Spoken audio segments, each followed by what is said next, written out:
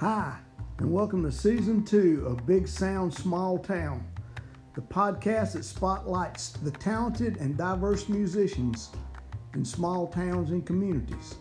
This season we're branching out to include the community of people who make it possible for musicians to be able to perform their music, the producers, the recording engineers, the venue owners, and many others, and as always, the small town musicians. Remember, small town doesn't mean small talent. Hear their stories.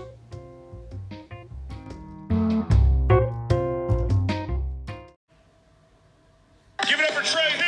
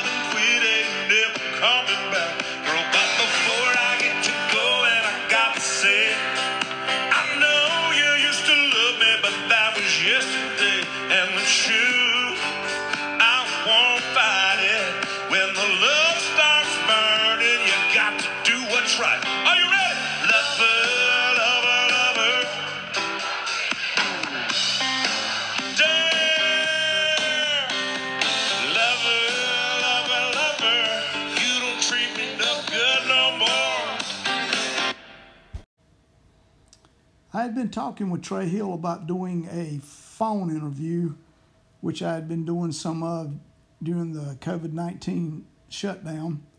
And he sent me a text and said, "Hey, I'm in Shelby. Could we do it live?" And as it would be, I was shooting intros with Mary Beth Martin and Chris Rogers for a Big Sound Small Town TV show that we have, and he said he could come by. So with about 24 feet of mic cables and long tables, we did this, and it's the first and only live one I've done since the shelter in place, but it was too good to miss the opportunity, and it was a really good interview. Listen up.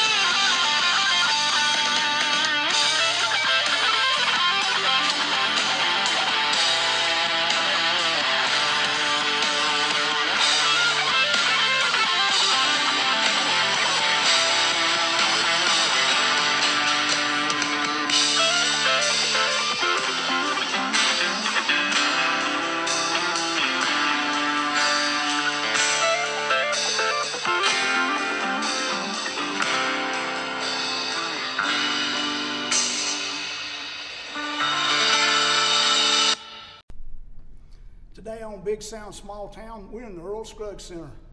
And yes, I know this is the COVID time, but we're here anyway. And my guest today is Nashville musician Trey Hill. Welcome to the show, Trey. How's it going, Sandy? It's going good, brother. All right, let's just talk about the current situation. Oh boy.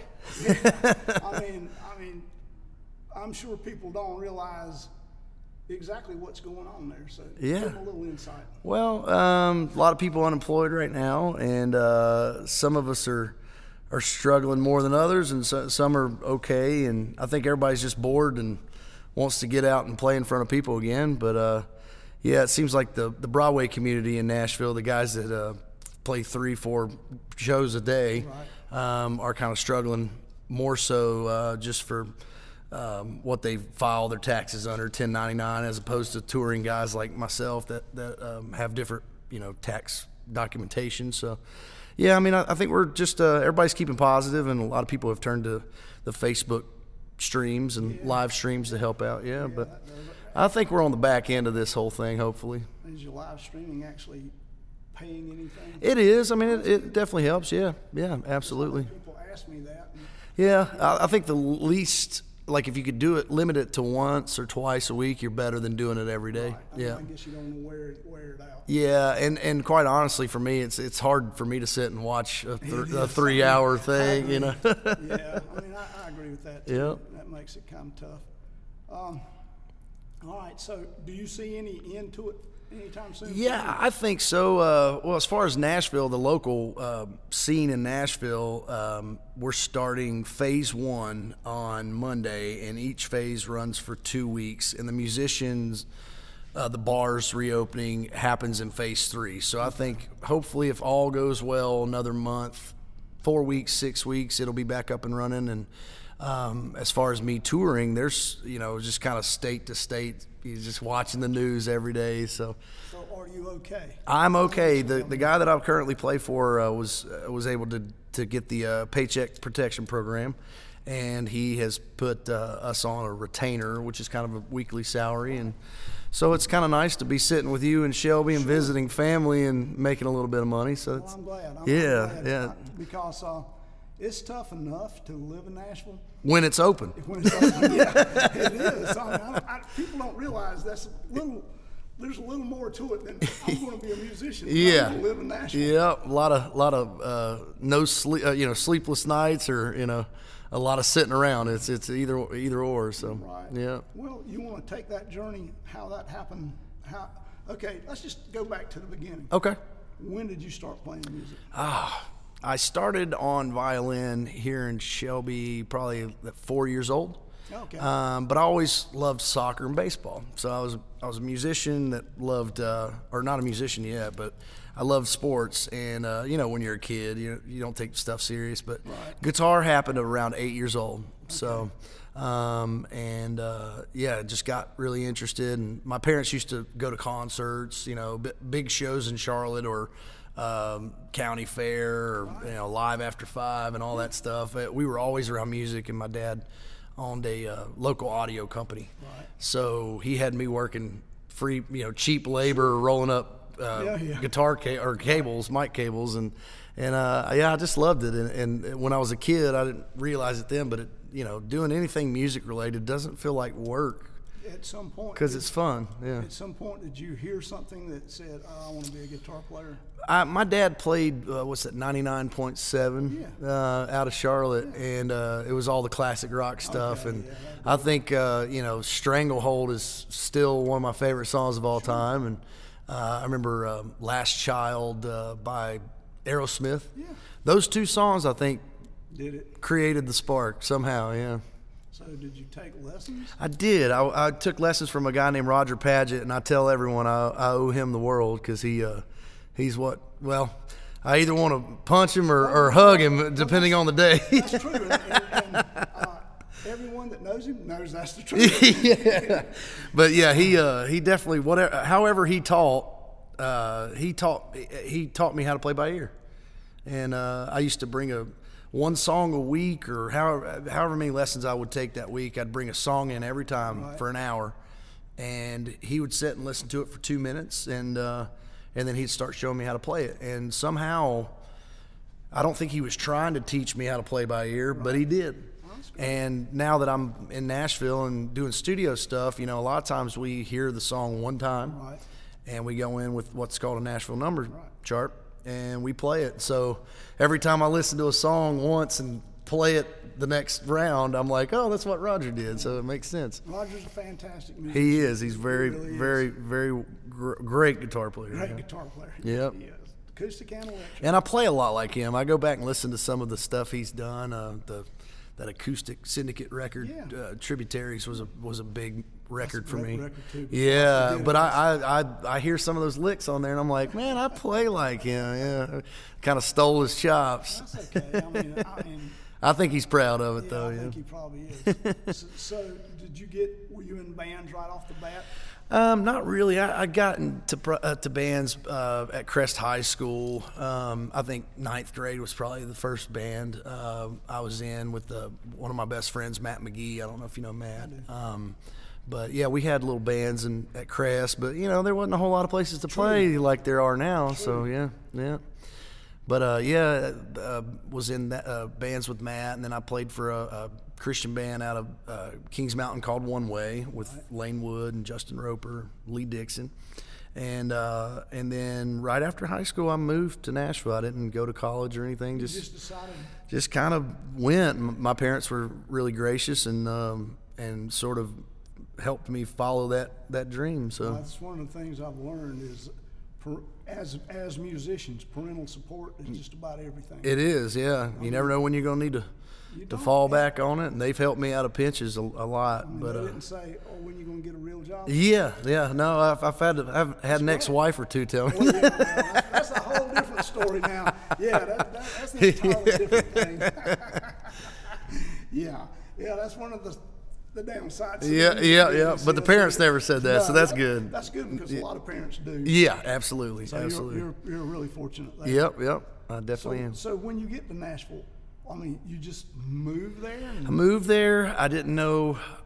There was one person's name that I had. Well, there was two. There was Jason Street, and he's a bass player. That still lives up there. I think he does more like home studio stuff now, but he was touring.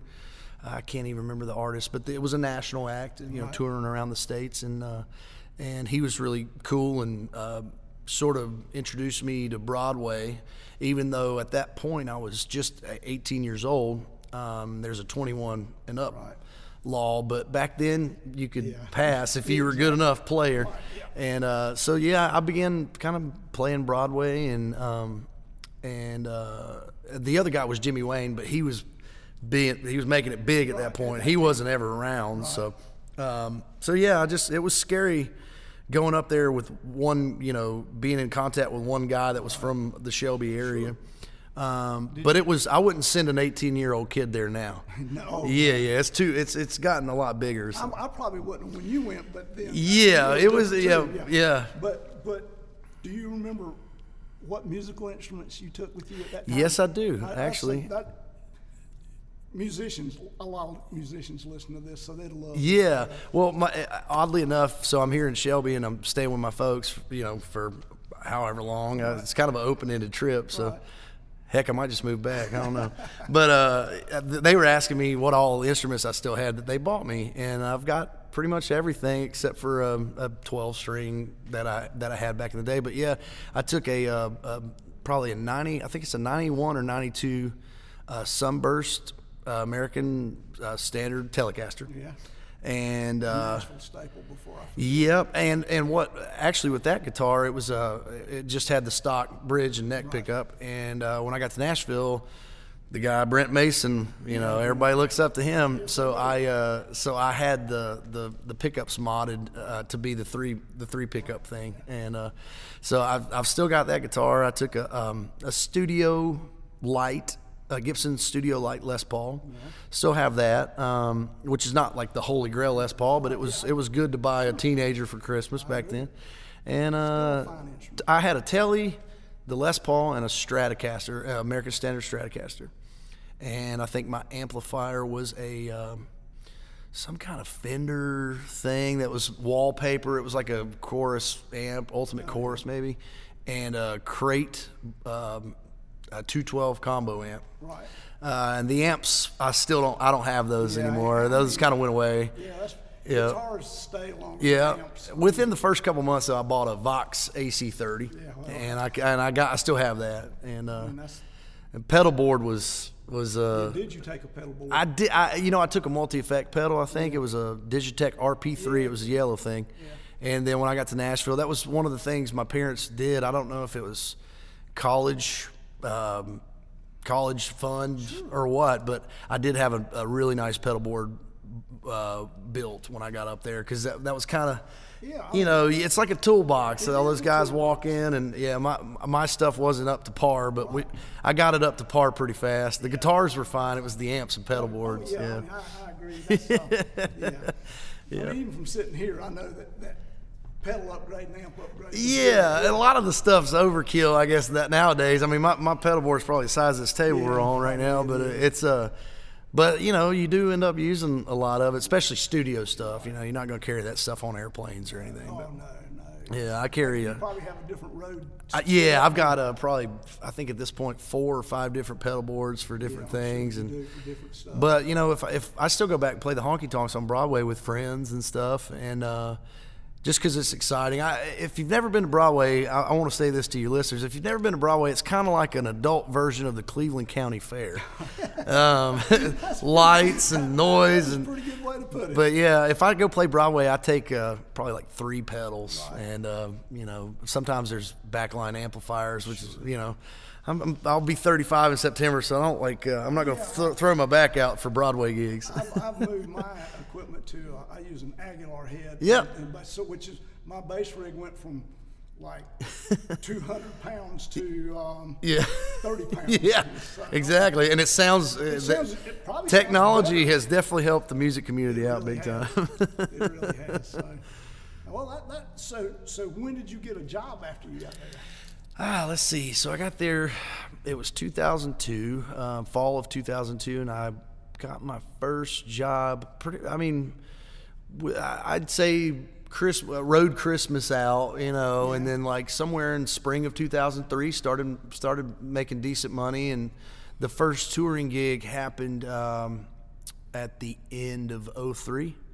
And that was a smaller band, but we traveled. And then 2004, springtime of 2004, I got with a Grammy-nominated band in Christian music called Sonic Flood. And I hit the ground running, and I think I made probably $300 a gig. Yeah. 19 years old. Sure. Almost 20. The world on fire at 19. I know, and times were different then, Yeah, and Nashville cost of living wasn't as expensive as it is now.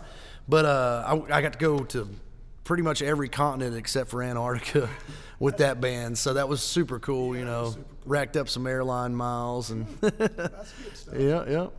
Well, okay, then I guess let's go to the Christian music. Okay, yeah. That's a pretty good. I mean, that's actually where you cut your teeth in Nashville, wasn't it? It was, yes, it was. And how is that different today than it was then? When I was when I got in that band, I think we had 2 great years, and that was sort of when everything started. You had your crossover bands, Switchfoot, and a couple other ones, and then you started seeing like Walmart and Target and all the big retailers start kind of moving the Christian sections. Were going to go away, and then they were just going to put those records into rock pop, and then that section got bigger, and it started just kind of dwindling, and maybe the band's career, like I was the 3rd guitar player in that band at that point, and I think they still play a couple shows a year, and they're probably on guitars number 5 or 6. But I think just the life of the band was sort of, I was on the back end of it, maybe. But you were there. I mean, that at the point that you were doing that was actually a pretty big category, it worked for me. Which basically has disappeared. Yes. That was actually a working scene. Yeah. A lot of artists in the scene. Now the scene's still going, but there's only like 8 that are really sustaining themselves. Sure, I mean, that one just evaporated, basically. Yep, it did, and I think the retailers kind of had a small part to do with it. I'm sure it but I left that in 2006. I actually left to audition for. I randomly got an audition with Taylor Hicks off American Idol, and I couldn't do the audition and still stay with Sonic Flood. Right. So I took the gamble, and I'll never forget it. I went out to L.A., and I thought, audition. I'd heard of auditions while I was in Sonic Flood, and in Nashville, it's like 3 or 4 guys audition for a part. And I went to L.A. and booked my own flight, booked a rental car and all this stuff, and I went to the sound. It was a sound stage kind of thing, a rehearsal hall, Right. and there was 40 guys there, and I literally went to the bathroom and cried. Yeah, really. And I went in, and Taylor was nice, the band was nice, but I was just still young at that point, and I just didn't have the confidence like I could crush it because there was 40 guys there. Yeah. And it's So LA. needless to say, I didn't get the job. So the next morning, I'm flying out of LAX, and I'm just beat. And I got a call to go play with a Sony Arista Records at that point, a country artist named Jason Michael Carroll. Yeah.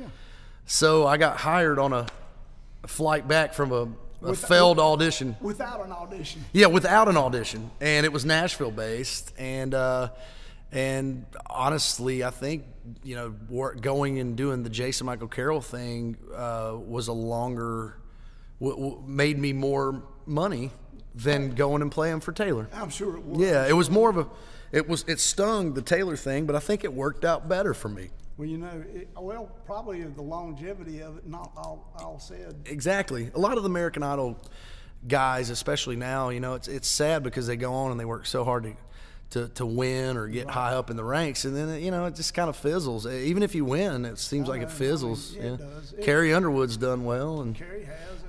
And then I went on to Pickler. I played for Pickler. Well, you were going to that one. Yeah, well, after Jason went to Jessica Simpson, and that wasn't an audition. I've never. Did they get your name from somebody? I'm sure. Yeah, from a bus driver, a tour bus driver. Yeah, that kind of heard Jessica's band on the bus talking about, hey, we need a guitar player, and you wouldn't think a bus driver would have anything to do with the music part of things, but I'm glad he spoke up. Buster Kendrick. Yeah. Oh, yeah. Buster kind of parlayed being a bus driver. He did. Yeah. It's strange the way music works. It is. People that don't do music don't realize just sometimes it comes down to I'm a lucky guy. It is. Yeah. It is a lot of luck. There's a lot of hard work. Yeah, but it doesn't. Like I was telling you earlier before we started the podcast, anything that I've done with music, for whatever reason, doesn't. Even if I'm carrying like heavy amplifiers and stuff, I don't. Or an early morning airport call or something. Like waking up at 4 a.m. It doesn't. I've never thought of it as feeling like work for whatever reason. And I'm not. BSing you. It's just it never feels like work. Well, we'll just talk about today. I never in my wildest dreams thought that you would be up at this time. Oh, gosh. Well, I got 2 kids, so. That'll change you sometimes. Yeah, it will. So then what happens after that? Well, so I went out with Jessica, and that was. That's totally different too than it was country music. But it was for her country project. Yeah, okay. When I got with her, she was releasing a country record, so they were looking for a Nashville look, at that point, and it's sort of, it was around the time Taylor Swift was hitting too, so they wanted the bands to all look a certain way, and me and Taylor's guitar player at the time, Grant Michelson. We had the same hair and wore the same clothes and guy liner, like it was a look thing. Sure. And I did that for a couple of years, and that's still with her probably the most money I've made with an artist. But I mean, she's a brand, and but she's such a sweetheart. I get asked all the time, how was she to work with, and she's still one of my favorites. That's great. Yeah, she's good people. Whole family was great. Oh, that's good to know. And yeah, I worked for her for a couple of years, and it seems like whenever something has ended, whether I ended it or the project just fizzled out, I was always back up and running with something else a month later. And that's the luck thing, you know? Yeah. I mean, the hard work makes luck. Yeah. Hard work makes luck happen. I guess, yeah. But it's even better if it doesn't feel like work, you know? Yeah. I mean, so after her, what happens? Kelly Pickler, who's American Idol, went out with her for, let's see here, probably 3 years or so, 3 or 4 years. Most gigs, around Nashville, is 3 to 4 years, especially this day and age. So the older guys that did, Brooks and Dunn and Alan Jackson's band, those guys have been there 20-something years. But nowadays, I think with just how many artists there are in different genres, the life line of those artists are sort of, for the bands, 3 to 4 years. But went to Pickler, and she was great. It was so I did the female vocal band gigs for a while there. Okay, we'll go with that. Yep. Harder or easier to work with than male musicians?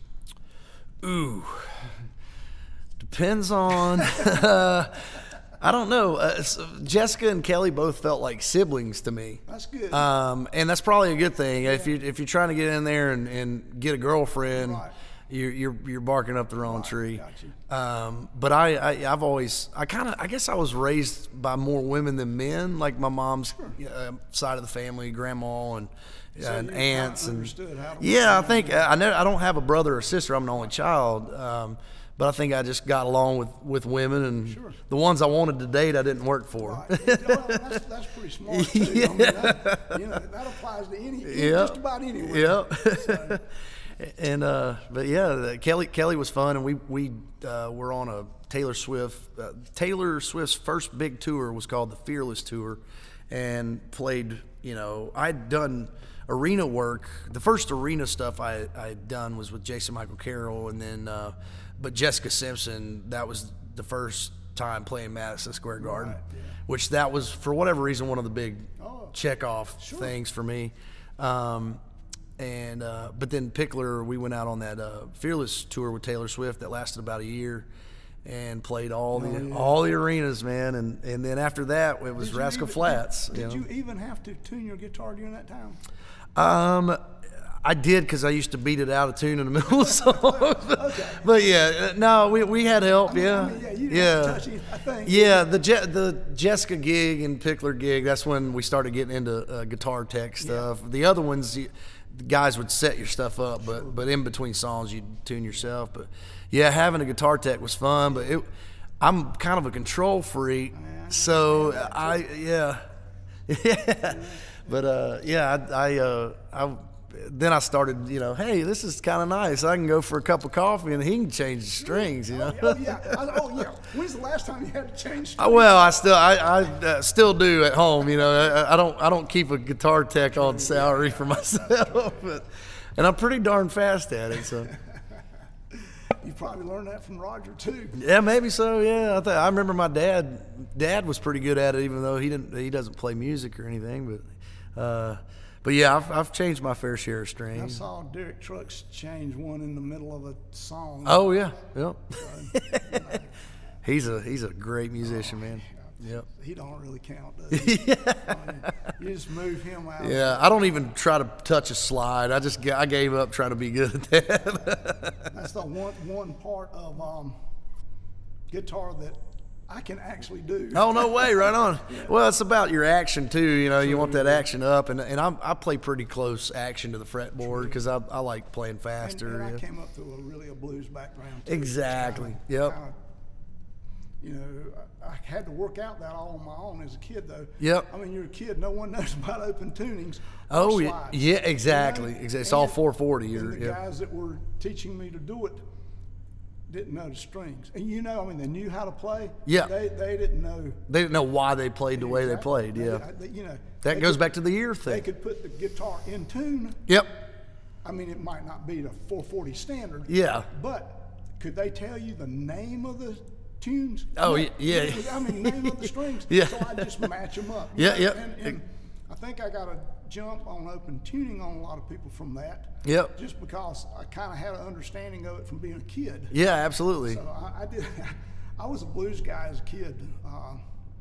I loved it. I had old blues guys to teach me the stuff, so I was a lucky guy. Yeah, absolutely, absolutely. And growing up here, speaking of all, open tuning stuff, I was more, I guess, because I was learning from Roger, and he was he was in a band called Medicine Man, which was a heavy band, and so I learned like my electric sensibility from that, and then he started doing more bluegrass and acoustic stuff, and I got really into that and that whole Appalachian thing, and that's where my open tuning comes from. Whole like Irish kind of open tuning acoustic stuff. And I actually yesterday I was in Dadgad on this one over here playing. So it's it took me a while as an adult to realize that those open tunings had names and stuff. Oh yeah. I mean, it's like, because I know I'd go show guys I was playing in a band and stuff, and they say, "What is that?" And I don't know. It's something, no. Tuning number one, exactly. Tuning number two. Exactly, something like that. Yeah, this is my favorite. This is my second favorite. Okay, we're back to. All right, we're done with. I guess so. You open shows for Taylor. Swift. Yep. With Kelly Pickler. Yeah. And did Pickler for a while up until about 2013, and then I left the female vocalist, and I went with two crazy wild dudes called Big and Rich. And I guess that was crazy. It was gnarly. It was the most rock and roll gig of even though it's country, but it was kind of, I played all electric. Pickler, I was playing electric and acoustic, and lap steel. Right. So you can play slide. I can't play slide. I just got to lay it on my lap. But so went to Big and Rich, and it was kind of just a circus on stage, and that was, I called it I was in the Slash role, Slash from Guns N' Roses. Yeah. You go out there with a Les Paul and and it's and there was guitar solos in every song. Oh yeah.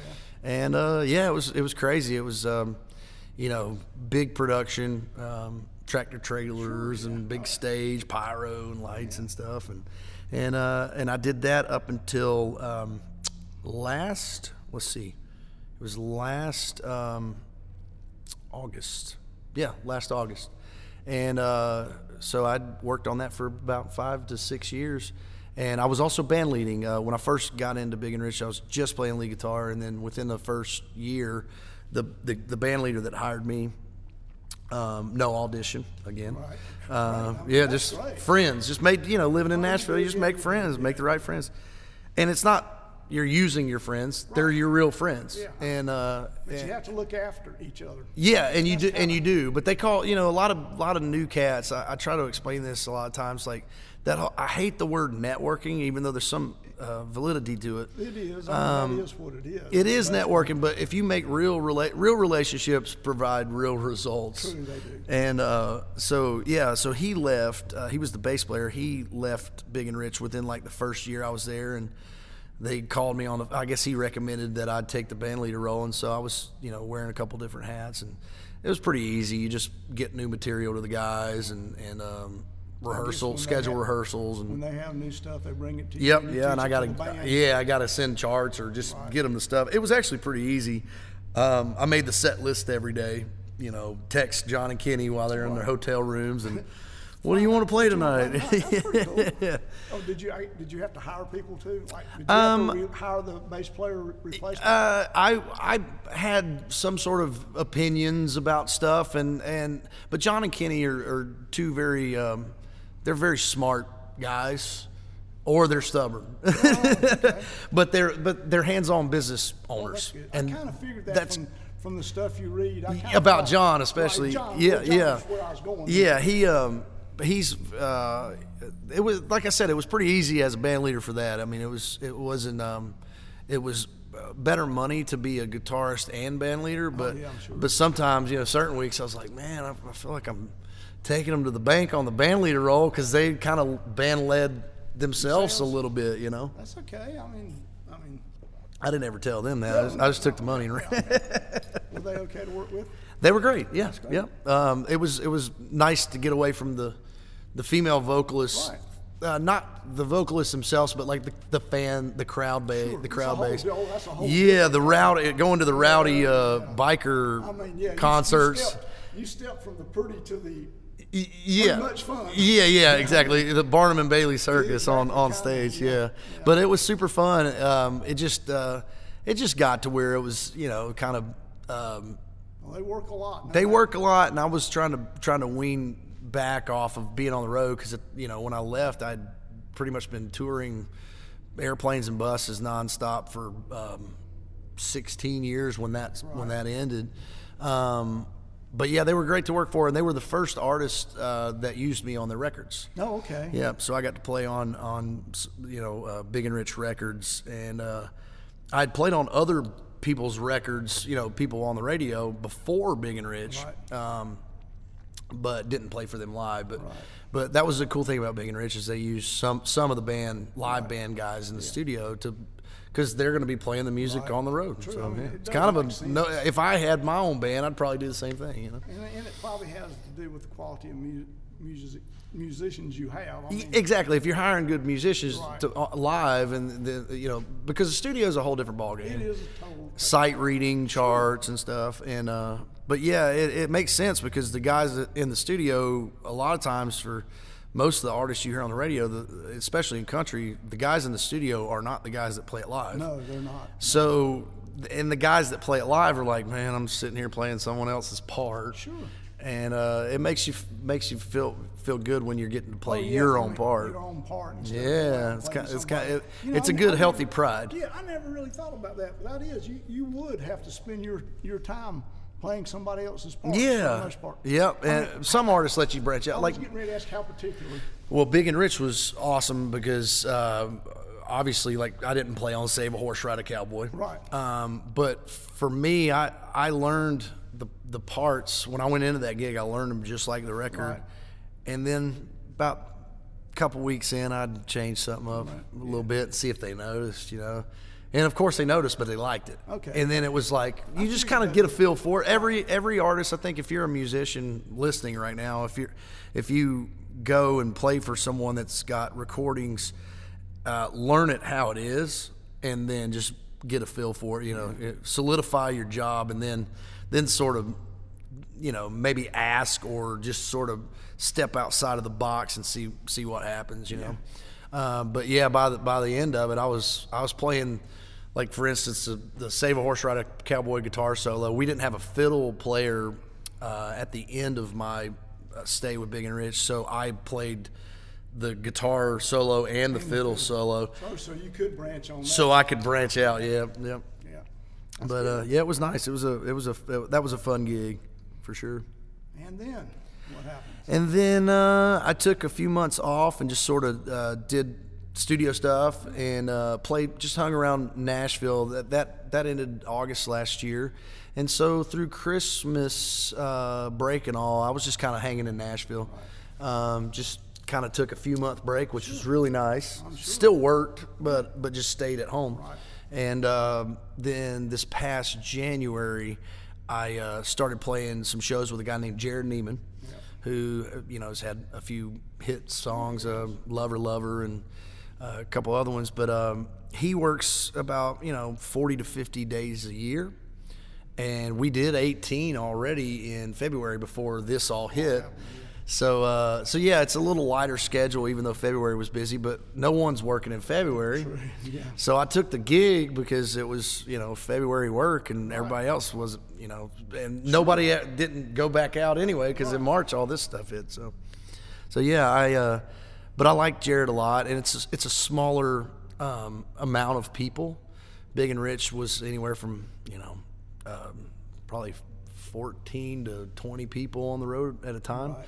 And Jared's like 7. Yeah. It is a difference. It is. Smaller places, smaller crowds, but, you know, finances are the same, if not more. Right. So And that's you're good. not going as far. You're not going as long, And I get to change my own strings. I like it. I don't mind it.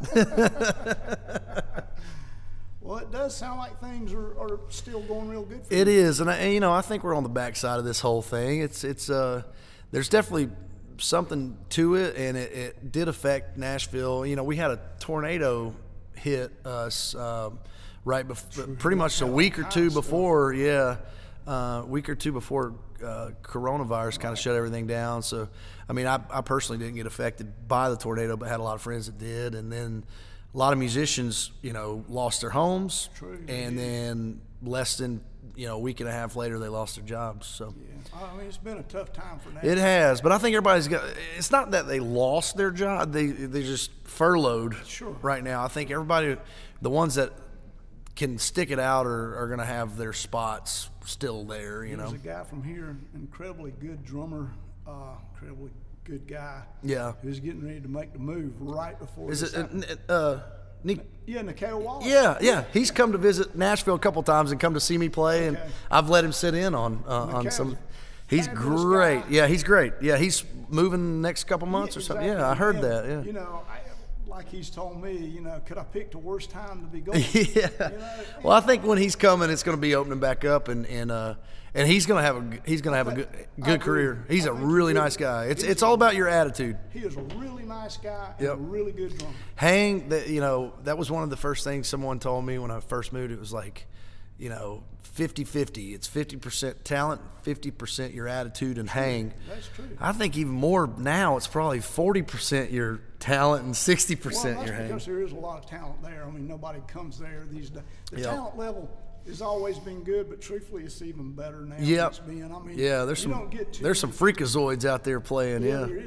You don't get people who go out there that are just pretty good musicians anymore. Exactly. They're all good. It's scary. It's even scary for me, having been there for as long as I have. I'll roll up on a guitar player and be like, I'm sure what am I doing here? Yeah, I do understand that. Yeah. But I think Nikhil will do all right. I do too. I think he will. He's got the right attitude. He's a sweetheart, and easy to work with. He sat in with me on just a local Broadway gig, and he crushed it, man. 2-3 songs and good attitude. Shook everyone's hand on stage, and it was perfect. He's a good guy. Yeah, he is. And I'll look out for him when he's there. Yeah, I'm sure you will, because you know how it is. Oh, yeah, and I didn't know anybody hardly when I went. That does help. And it's a good thing, though, that you help other musicians who come there. You got to pay it back, man. You can't take from the pot and not pay it back, I agree. Your attitude's great, man. I understand why you've had the success you've had. Well, I'm definitely blessed, and I guess you could say some of it was hard earned, but like I said earlier in the interview or the podcast, it was it hasn't felt like work for whatever. I know I'm supposed to be doing this for a living because it's the best job there is. Yeah, I wouldn't choose anything else. I can understand that too. And you've been able to do it. Yeah, absolutely. A great deal. It sure is nice coming back home, though. Well, home's home. Yeah, and there's a lot of talent around there. Some of this talent around here makes Nashville look not so good. There are some talented people. Yeah, it's in the water or something. What is it, Broad River or something? It is. I don't know. Yeah, could be. I appreciate you taking the time and coming. I'm glad it worked out. We thought we were going to have to do this on the phone, but this would not have been near as much fun on the phone. Well, it's good to meet you, Sandy. Good meeting you too. Yes, sir. Thank you for doing this. Absolutely. Thank you, guys. All right.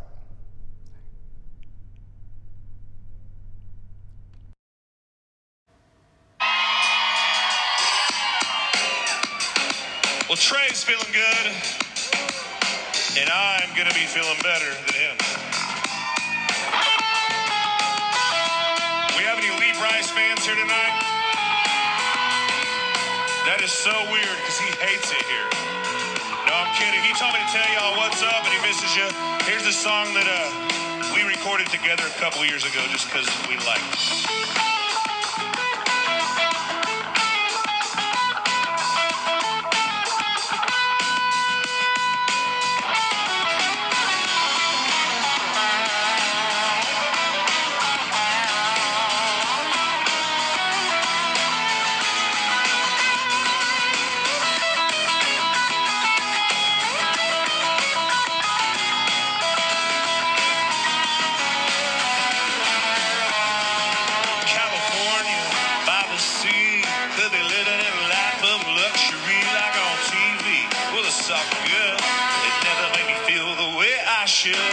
jump in a van, head to Birmingham, be up on the stage with a hung jury band by tomorrow with my baby. It won't make me rich, but it'll save me.